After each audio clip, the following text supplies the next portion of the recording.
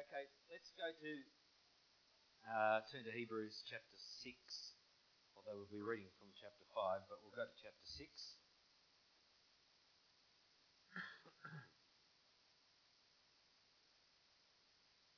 And I want to preach the beginning of a series, the Lord willing, over the period of when I'm allocated to preach and over however long it takes. But I want to speak about spiritual foundations, or as the scripture refers to it, the elementary principles of Christ. The elementary principles of Christ. And really, just in that statement alone, the implication is the ABCs, or the basics of Christian faith and Christian doctrine. And it is very important that we do understand the foundations of our faith and our practice of our faith. And it's imperative that we have a correct understanding and application of these things so that we are well established in the faith in order to proceed unto maturity in Christ. And so over the next however many weeks, we'll continue through this in chapter 6 and the various aspects that are listed there. But what I want to do is go back first and lay a bit of a foundation as we take into context the chapter 6 itself, because in verse 1 it says therefore. So it's obviously connecting the previous verses, and so as we look at the context of all these things, it's important for us to go back and lay a bit more of a foundation, establish the context of the text that we'll be considering in the weeks ahead. Now, we're going to look at, well, as we consider these things, it's important for us to understand certain aspects that relate to the book of Hebrews itself. And what I mean by that is obviously the whole book has its context. The text that we're even going to consider has all of its context in relation to the book itself, but Hebrews comes into the category of what is known as the Hebrew epistles. And from Hebrews on to the book of Revelation, we have, I think there's eight epistles that really have their target and focus, for the most part, and primarily speaking, to Jewish believers. And so that's important for us to understand and put it into context, because not that diminishes in any way its application to the Gentile church. Because although it has a primary and fundamental application to those to whom it was written in terms of the Hebrew Christians, by extension it has an application to us as Gentiles, as the church itself, of us being grafted in to the church of Jesus Christ, made up of Jew and Gentile. And so the whole issue of the church is in focus as we consider these particular things over the weeks ahead, and as it relates to the book of Hebrews itself.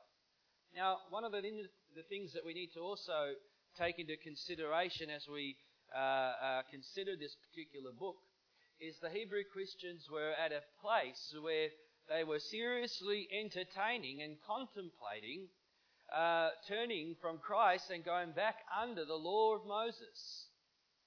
And so as they, obviously in their zeal for Christ, in those initial years or whatever it was of their faith and salvation, they were now being, obviously false teachers were there, people were coming in and trying to emphasize the need to keep the law of Moses, because that's obviously important in relation to Christ, as so they would say.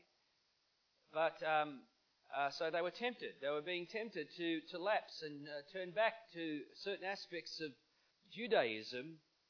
And so that's also important for us to understand as a key component to who Paul is. I'm going to call Paul the writer of this epistle, okay?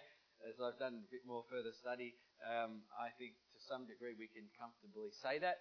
And so rather than just referring in the general to the writer, we'll say Paul. Okay? Is that okay? All right. And so as Paul is writing, he's mindful of these particular things. And what we're beginning to see as you read the book of Hebrews itself is the emphasis is being made of the superiority of Christ over the Lord Moses. The superiority of the new covenant in relation to the old covenant. And so because everything that pertains to the Old Testament, to the Old Covenant, is a shadow, but the substance is Christ. And so this is being emphasized over and over and over again. I believe on 13 occasions the word better is being used because when you consider Christ in the New Covenant, it is better, amen, than the Old or the first covenant that was established in Moses.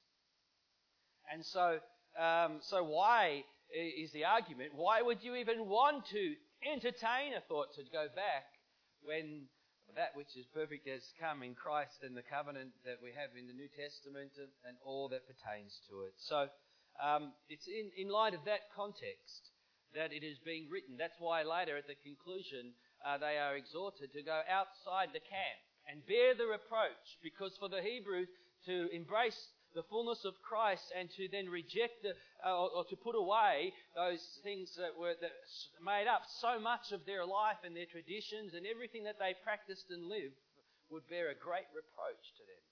But as Christ went outside the camp, they too exhorted, put away all those things, get outside the camp and identify with Christ.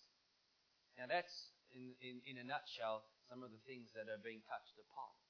But these principles that are addressed and the things that are spoken of, they have application to us as Christians and specifically, and that's what we want to grasp and touch upon over the course of the weeks that are ahead. What's also interesting is the elementary principles that we will consider. They all find their root in the Old Testament anyway. And so those things that will be listed in chapter 6, verse 1 and 2, which was not our consideration right now, but all of those things find their foundation within the Old Covenant. And so, again, but they are fulfilled in Christ Jesus and find their ultimate application in Him. And so, in light of those things, we want to consider the preceding verses. And so we're going to look at Hebrews chapter 5 and verse 12 to 14 before we progress. So let's turn there and let's read from verse 12. Because these are some interesting words that Paul's putting forth. For though by this time you ought to be teachers, you need someone to teach you again the first principles of the oracles of God. And you've come to need milk and not solid food. For everyone who partakes only of milk is unskilled in the word of righteousness, for he is a babe. But solid food belongs to those who are of full age, that is, those who by reason of use have their senses exercised to discern both good and evil. So we have here what we can call spiritual immaturity that Paul is addressing. Spiritual immaturity. He's writing to these Christians, these Hebrew Christians, and he's making an identification of their spiritual immaturity.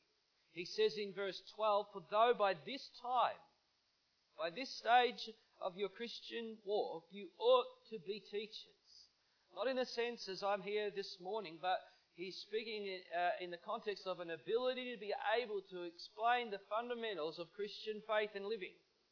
You should have a grasp of the fundamentals of the doctrines of Christ and be able to instruct and teach others in order to lead them to Christ and to a greater maturity themselves in Christ Jesus. And so, though you ought to be teachers now, he says you need someone again to teach you the first principles of the oracles of God, and you've come to need milk and not solid food.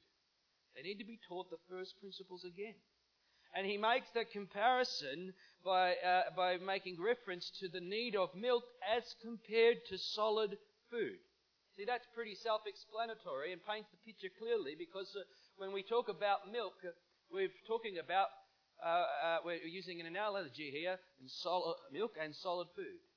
So what does a baby eat when it's first born? Milk. We saw baby Ruth here this morning. You can't go putting solid food in there. You know what I'm saying? It's got to do some damage. Can't digest it yet. So you have the issue of milk. Milk is for a newborn baby. But see, when Ruth's about 15, you don't want to just drinking milk anymore, do you? Or 5, or even 2. Okay? Actually, we'll go even back. Because at some point of time, you have to progress to solid food. You have to learn to digest this stuff, because it's going to help in your development and growth. Because the milk will, although it provides all those necessary things in those first instances, it will not sustain you and ultimately bring you to proper physical growth in that sense. And the same application applies spiritually. This is why Paul's using this analogy in relation to spiritual growth. And so we have the issue of a baby that has milk, and a mature person, I guess, if you want to call it, that has meat or solid food. But look, let's go back a little bit further, because why are they in this state of spiritual immaturity, as Paul refers to in verse 12? You track back and you look at verse 11, you find the expression here. He says, because you have become dull of hearing. You have become dull of hearing. Now this word dull literally means to become sluggish, or the word literally means to be lazy. And this relates to how they are hearing the word of God. He says, you have become dull of hearing. Isn't it interesting? And we know that because you can speak to, again, kids are another example of this. Or you can speak to a child, and they hear, but they're not listening. And so you've got to get their attention so that you can ensure that they are hearing, and what you're saying is going into their head. Because though you are in earshot, they are not receiving what is being spoken. See, this is the same thing, dull of hearing. You're in church, you're hearing the word of God, but it's not penetrating, it's not going deep into the Spirit, and more so, it's not being applied into your life. And the spiritual condition is you've become dull of hearing, you've become sluggish, you've become lazy in relation to your spiritual walk and your relationship with God. Now, this is not a good place to be in, obviously. And yet, we can all find ourselves in such a place if we're not careful. But Paul has been talking, even in the previous verses, he's been talking about the order of Melchizedek and highlighting the high priesthood of Christ. And so when you look at these things, just those phrases in and of itself is really, that in and of itself is solid food. To understand the whole concept of Melchizedek as it relates to Genesis and Abraham, and how it applies to Christ and all of those things, that's solid food for the Christian. This is what Paul's trying to do. He's trying to unpack Old Testament types and show them how all of these things are a shadow, and here is Christ, and here he is fulfilling the high priesthood of God according to the order of Melchizedek and so forth. But he says, I've got so much to say about this, but I can't explain it to you because you've become dull of hearing. You can't digest this type of teaching. You can't digest this solid food, and you can't go on as a result to spiritual maturity. See, this book, the deeper things of God, amen, this Old Testament, this Bible, the Old Testament is full of Christ. It is so rich to be able to read these things. And I had one man once text me, and he said, we need to focus on the New Testament and not focus on the Old Testament. But yet, and I wrote back and said, to the degree that Christ is in the Old Testament, amen, he was comparing the Old Testament and the New Testament to the bitter and the sweet. And I thought, that's wrong. Because when you see Christ in the Old Testament, He's nothing but sweet. Amen? And when you begin to see the deeper things of God, and as it's concealed in the Old Testament, and the whole New Covenant is rooted in there, all you do is you see everything as a shadow of Christ, and you rejoice and you feed on the solid food. The solid food of Scripture. Up until then, you're just kind of reading and going, oh gosh, let's go. It's just a book of history. It's much more than a book of history. And Paul wants to unveil to them some of these things as it relates to Christ. But they've become dull of hearing. They can't digest these things. So let me ask you a question this morning. What is the fundamental principle that relates to going on to perfection, or that relates to Christian maturity? What is a fundamental characteristic of our lives, or principle in our spiritual walk that relates to spiritual maturity? And I tell you, it is this. It relates to the issue of obedience. Look at verse 9. Go back again. It's talking about Jesus, though He was a son. In verse 8, though He was a son, He learnt obedience by the things which He suffered. And having been perfected, He became the author of eternal salvation to all who obey Him. Obedience is critical. Obedience is so important, because if we're going to move into maturity in Christ, as much as we hear all of these things, we must apply all of these things. And so the issue of obedience is critical to spiritual maturity and development as a Christian. Jesus learned obedience by the things which He suffered. And it's the sufferings of our Christian experience that bring forth obedience many a times. And if the same principle applied to Christ, then how much more will it apply to us? But this is the issue of obedience. See, obedience is the pathway to spiritual maturity. Obedience. It's not knowledge. Obedience is the pathway to spiritual maturity. You can have knowledge. You can be filled with knowledge of the Bible. You can have so much knowledge, but unless that has been computed into actual experience and application into your life, it doesn't matter how much knowledge you have, you can still be spiritually immature. Because spiritual maturity comes from obedience and taking responsibility. And responsibility, amen, brings about maturity. You see, that's why James, in his epistle in chapter 1, verse 22, he says, be doers of the word and not hearers only, deceiving yourselves. You see, because you can hear, but if you've become dull of hearing, then you are not applying what you are hearing, and therefore you are not being a doer of the word. And so how can you move to in spiritual maturity in Christ if you're not applying the word of God to your life and striving in obedience to please the Lord and do what is acceptable before Him? So can you see this principle here? It's important, because it is what distinguishes the mature from the immature, and it all relates to the application of God's Word, applying God's Word to our lives. So the dull of hearing can be in church every week. We can come to church and we can hear the preacher. We say, oh, this is wonderful. You know, God says to Ezekiel, they come before you and they love to hear you speak. But He says there's one problem. They just don't do it. They don't do what they hear. They love to hear, but they don't do what they hear. And so this is what James, when he says that, he's really reflecting on Ezekiel, where God speaks to Ezekiel the same thing. And this principle applies to the Christian as well, because even in church we can hear these things, but the question is, are you applying it to your Christian life? Are you walking worthy before the Lord? You know, I remember when I first became a Christian, I after a period of time, after I was settled in the church and that, the the pastor was speaking with me, and he said, Gary, he goes, when you first came to church, he goes, I never knew what you were thinking in your head. Because I used to sit there and I was very, very intent. I used to lean forward, and he goes, you had this serious face. I've still got it. Okay. and so I used to sit there, and he goes, I never knew what you were thinking.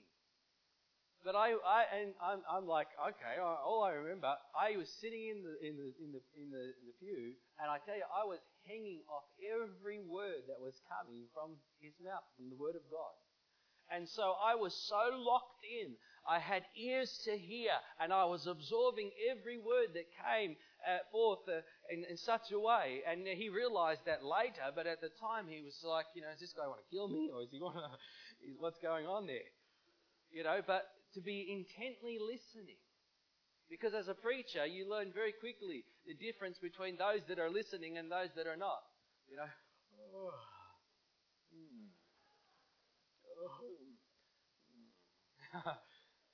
Those that are engaged and those that are not.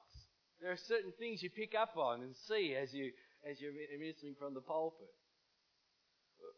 So, anyways, but we're talking about being dull of hearing. And so, it's interesting because Paul, in accusing them of becoming dull of hearing, he's actually saying to them the problem is, this is an indictment against them as hearers, because he says the problem is that you're in this place because it was an acquired condition. It was something that they had developed in their own lives. It just didn't happen haphazardly. And it was something that they were responsible for. You have become dull of hearing. And so that's why you have various warnings in the book of Hebrews, where you say, don't drift away. There's warnings against disobedience and neglect of a greater salvation. Don't resist the Holy Spirit. Don't harden your hearts. And so in the rebellion. And you find all of these words. Because when you become dull of hearing and you're not hearing the Word of God and you're not obeying the Word of God, then there's danger. Lest we drift away. Lest so, and you find that word lest at various points throughout the book of Hebrews as a warning of the consequences of that. But in saying all of that, I want to look a little bit further at the issue of spiritual immaturity here again, because look at verse 12 as we read it. He says, for though by this time you ought to be teachers, you need someone to teach you again the first principles of the oracles of God, and you've come to need milk and not solid food. You see, they have failed to mature, is what Paul is saying to them. Now let me just say this. Milk's not bad. In actual fact, the Bible tells us in Peter chapter 2 verse 2, it says, desire the pure milk of God's word that you may grow thereby. And so it has its place. Milk has its place in Christian growth and development. But you see, in this instance, he says you've come to need milk and not solid food, meaning that it was an indictment because they should have been at a place to be able to digest this solid food. Now look at verse 13. For everyone who partakes only of milk, you see, is unskilled in the word of righteousness, for he is a babe. A baby is unskilled in the word of righteousness. And so everyone who partakes only of milk is in that category of being unskilled. And in one sense, it can be perfectly natural, and in another sense, it can be perfectly unnatural. It all depends on how you are responding to God, where you're at in your Christian walk and in your Christian life. Because I've met people who have been a Christian for 1 year, and I've met people who have been a Christian for 10 years, and why is it that that person that's been a Christian for 1 year seems more advanced than the person in 10? Because they are applying what they hear. Very important. But verse 13 picks up on those two stages of growth. And we've looked at this, one being a baby, and that relates to the basic doctrines of the Christian faith. Here it says, for everyone who partakes only of milk is unskilled in the word of righteousness, and so for he is a babe. Now, there is a legitimate drinking of milk in which when we first become Christians, we begin to learn about the great doctrines of the Bible. We begin to learn about the foundations of Christian faith, the foundations of Christian living. And so we are feeding off the milk of God's Word. We are being established as a babe in Christ. But we are unskilled in the word of righteousness. But you know what? As we are taught, we develop in that. And this word of righteousness, I believe, has a twofold application.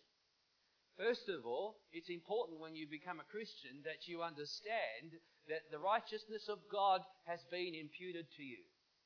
That you are not saved by works. There's nothing that you've done to earn your salvation. Righteousness is not something that you have acquired because you're a good person or any of those things, but it's understanding the gospel. It's understanding the imputation of God's righteousness, that we have been declared righteous in Him. And how reassuring that is, amen? Because that's the foundation that we have to have. Actually, for those that don't have that foundation, people become Christians and they still feel like they've got to earn God's favour and please Him because they're still not accepted by Him. But the moment, amen, that you are in Christ, born again, you are declared holy and blameless in Him. And so this is our position. It's imperative that people are grounded in that as a babe, so that they can have a right foundation of their position in Christ in moving forward onto maturity. Otherwise, they proceed on a false premise, and I know this personally, and I'm sure many can in some way relate to it, where you feel as though you've got to try and do all these things to please God and be accepted by Him, until later you fall on your face 1,001 times and you learn what the grace of God is. And you learn, oh my gosh, look at my position in Christ. This is who I am. And in faith, you are grounded in these principles. That's one aspect of the word of righteousness. The second one is also remember this twofold application. It is how to apply the word of righteousness. Because you see, as a Christian, it's great that you've been declared righteous. It's great that you have your positional righteousness in Christ. But you see, what happens is we can fall into this trap like they did in Romans, and Paul had to address in relation to the grace of God. Well, let's just continue to sin. Let's just continue to do what we want. Let's just continue to live and feed our flesh, because you know what? I'm righteous in Christ. I've got God's grace. So it's all good, right?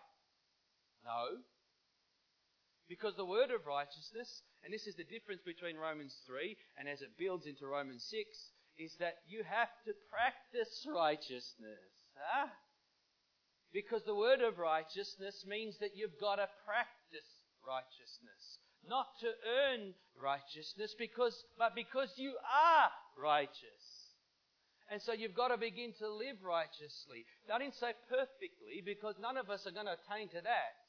But we must make a genuine effort and a genuine attempt as a result of bearing fruit to God, as God's Spirit lives in us and empowers us and works in us, that we don't have to be slaves of sin anymore. That we can now begin to live a life of righteousness and bear the fruits of righteousness, yield unto God and bear fruit. This is what Romans 6 talks about. You can read it for yourself. And so now I'm going to have to begin to live my life in such a way that I'm practicing righteousness. And so as you go along as a Christian, you say, oh, I'm just a babe. That's not good enough anymore. It's time to digest some solid food. It's time to discern, as we'll see, the difference between good and evil. It's time to judge what's right and what's wrong. It's time to judge what's acceptable and not acceptable as Christians. Because the Word of God is clear, folks. This is a guideline how to live. It's a guideline on how to walk worthy before the Lord, finding out what those things are acceptable to Him. And that has to be our approach. We have to be striving towards these things as we continue to walk in obedience to Him. So we have that which relates to the word of righteousness. And the second aspect being a holy life and practicing righteousness. And this is what we call sanctification, really. It's the development of Christian maturity as we mature in the Lord. But you see, the scripture says solid food in verse 14. Solid food belongs to those who are of full age. Solid food belongs to those who are mature or maturing in terms of our growth in the Lord. You see, what characterizes maturity? Or the word here is full age. What characterizes it? It tells us. Verse 14. Those who by reason of use have their senses exercised to discern both good and evil. Have their senses exercised. See, by reason of use, have their senses exercised. This is not talking about your physical senses, although it does incorporate it to some degree, absolutely. We're talking about a spiritual sense, a sense in which we are able to discern what is right and what is wrong, what is good, what is evil, what is acceptable and what is unacceptable before the Lord. Because, now listen to this, those who by reason of use have their senses exercised. This word exercise is literally the same word in the Greek gymnazo, which means we understand gym. What do you do in a gym to get physically fit? Do you just walk into a gym and it just goes bang? I wish it was like that, huh? Physically? It doesn't. It takes effort. The same applies spiritually. Paul writes to Timothy and he says, exercise yourself towards godliness. For bodily exercise profits a little, but this spiritual profits and exceeds much more. So the Word of God is telling us to exercise ourselves towards godliness. And if you want to understand the word exercise, understand it in its original application physically and know then how much is involved.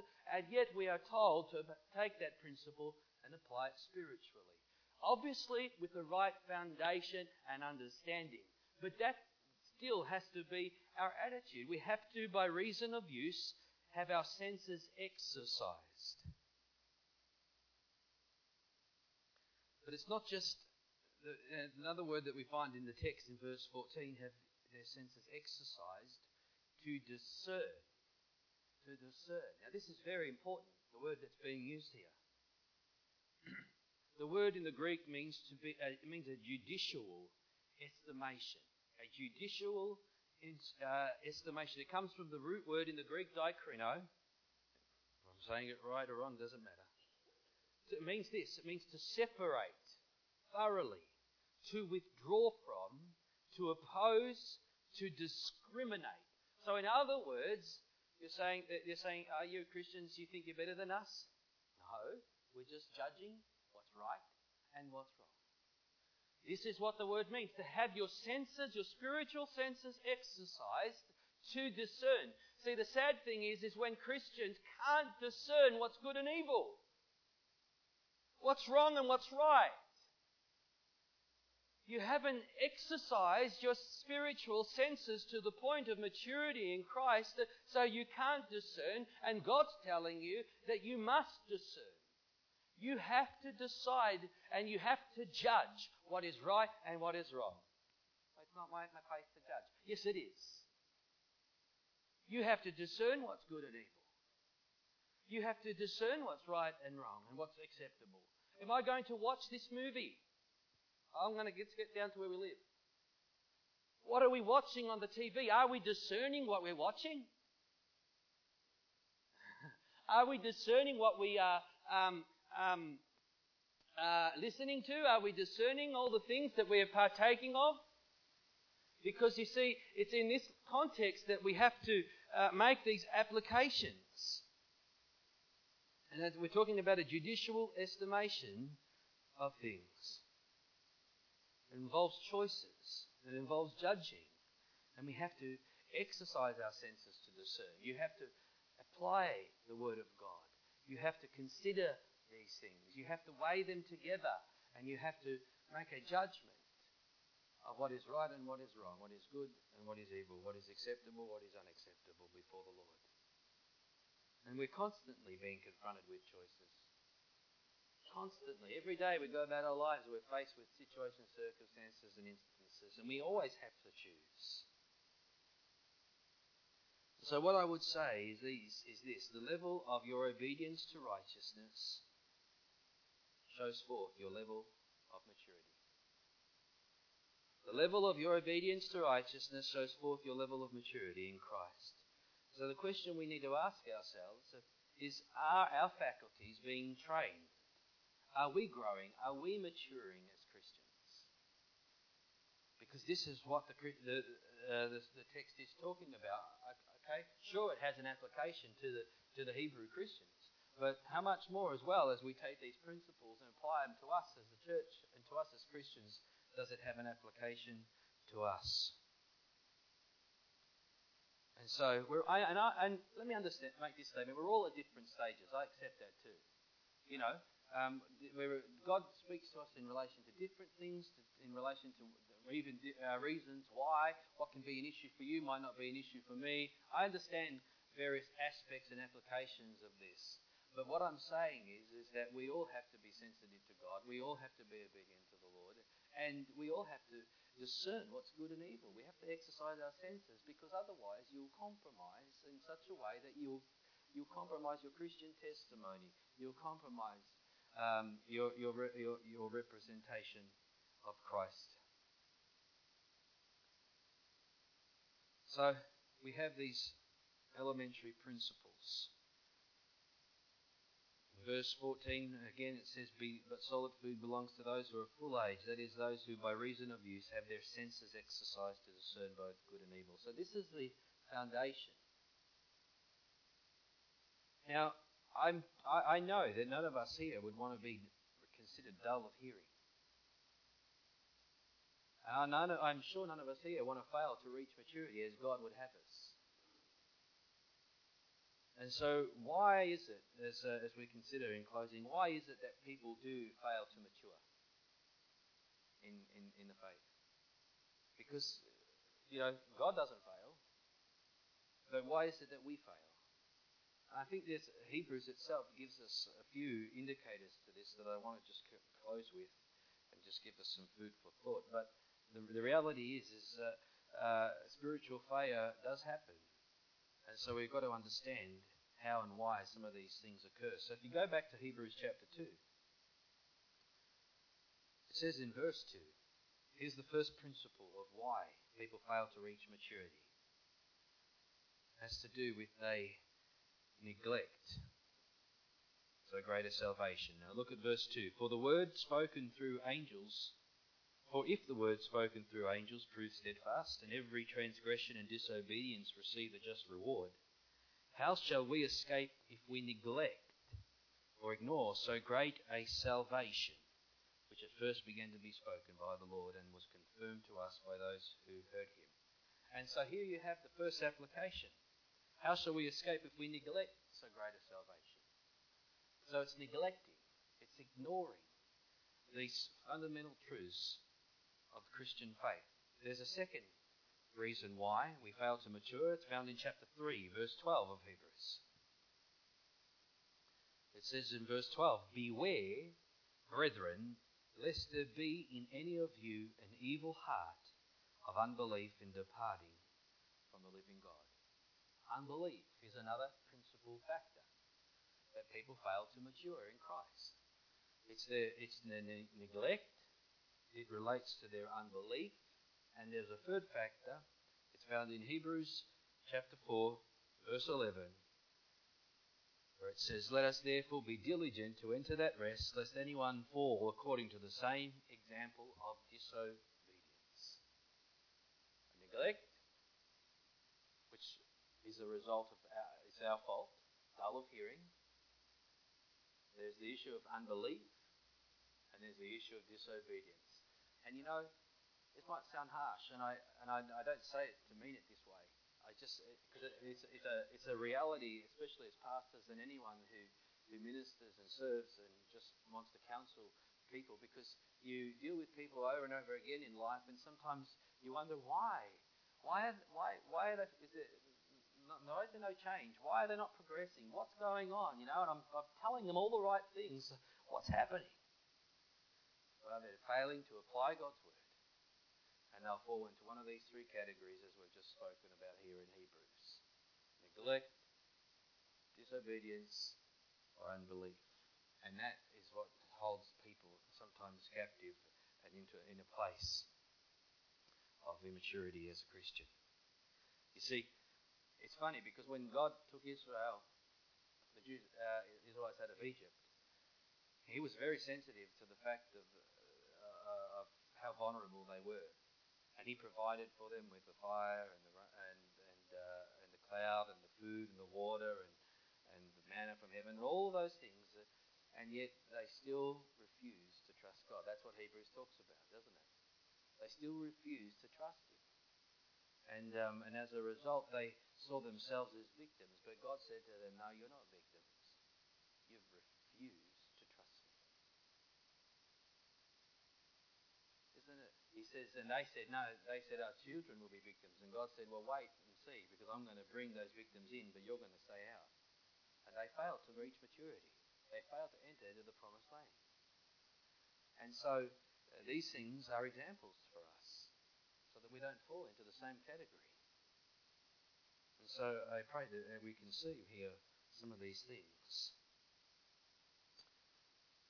You see, what we need to do is not be dull of hearing. We can't afford to be lazy in the Christian life. And let's be honest, it's tempting for all of us.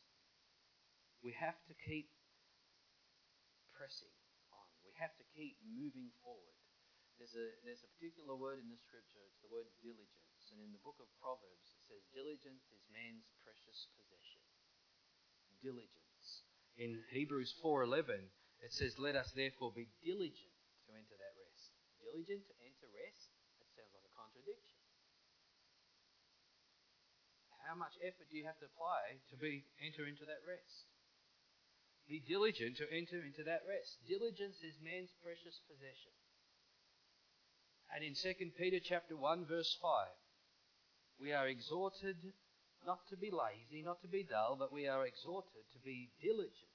As Peter says to us in verse 5, chapter 1, 2 Peter, but also for this reason, giving all diligence, add to your faith virtue, to virtue knowledge, to knowledge self-control, to self-control perseverance, to perseverance godliness, to godliness brotherly kindness, and to brotherly kindness love. For if these things are yours and abound, you will be neither barren nor unfruitful in the knowledge of our Lord Jesus Christ. Be diligent. If I can turn your attention just back to Hebrews 6. Go to verse 12. It says, Paul writes, or verse 11 actually, verse 11 and 12, sorry. And we desire that each one of you show the same diligence to the full assurance of hope until the end. You see, we can talk about the full assurance as Brother Sam did in his testimony in relation to the song. But you have to lay hold of that, amen? You have to be diligent as we sing about it. As you know, the person that wrote that hymn, "It Is Well With My Soul," he had to be diligent in laying a hold of these things and then writing what he did. Because in the circumstances of life and the experiences and the sufferings of life, you know, it's very easy to just kind of give up, to become sluggish, to just drop the ball. So I give up. It's too hard, you know. I didn't think it was going to be like this, being a Christian. But the Bible says, be diligent. Be diligent to the full assurance of hope until the end. Now look at verse 12. That you do not become sluggish. It's the same word as in chapter 5, verse 11, dull. That you do not become dull, or you do not become lazy, or you don't become sluggish.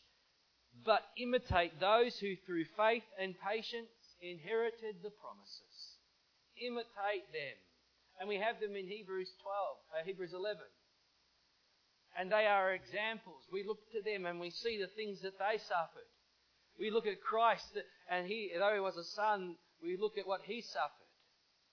And we haven't resisted the bloodshed, have we? You think we got it bad? Look unto Jesus, the author and finisher of our faith.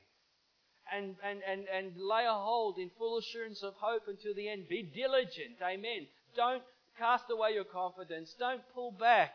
Don't become sluggish. is what the Scripture says. Don't become lazy. But you know what? When you feel at your worst, when you physically just want to give up, and everything inside you physically and emotionally is saying, I just can't do it. You know what? You get up and you praise God. And I tell you, that is spiritual maturity.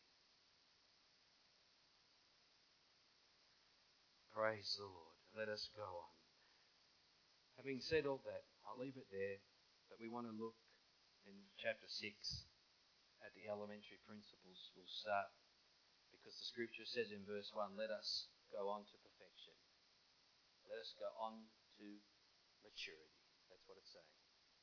Let us not remain spiritually mature. Let us not continue just to feed off the milk of God's Word. Let's begin to digest the solid food. Let's begin to feed it. Let's begin to practice. And that's what we want to do as we consider it next time. Amen. Let's pray. Father, we just thank you this morning for the Word of God, for the truth of your Word that is living and powerful. We just thank you, God, that your Word gives us revelation, instruction, guidance. And Lord, all of us that are gathered, we just don't want to be hearers, Lord. We want to be doers of your Word. Help us, Lord, to make application of these things in our lives, I pray. And I ask, Lord, as we do, bless your people. Bless them, Lord, in Jesus' name.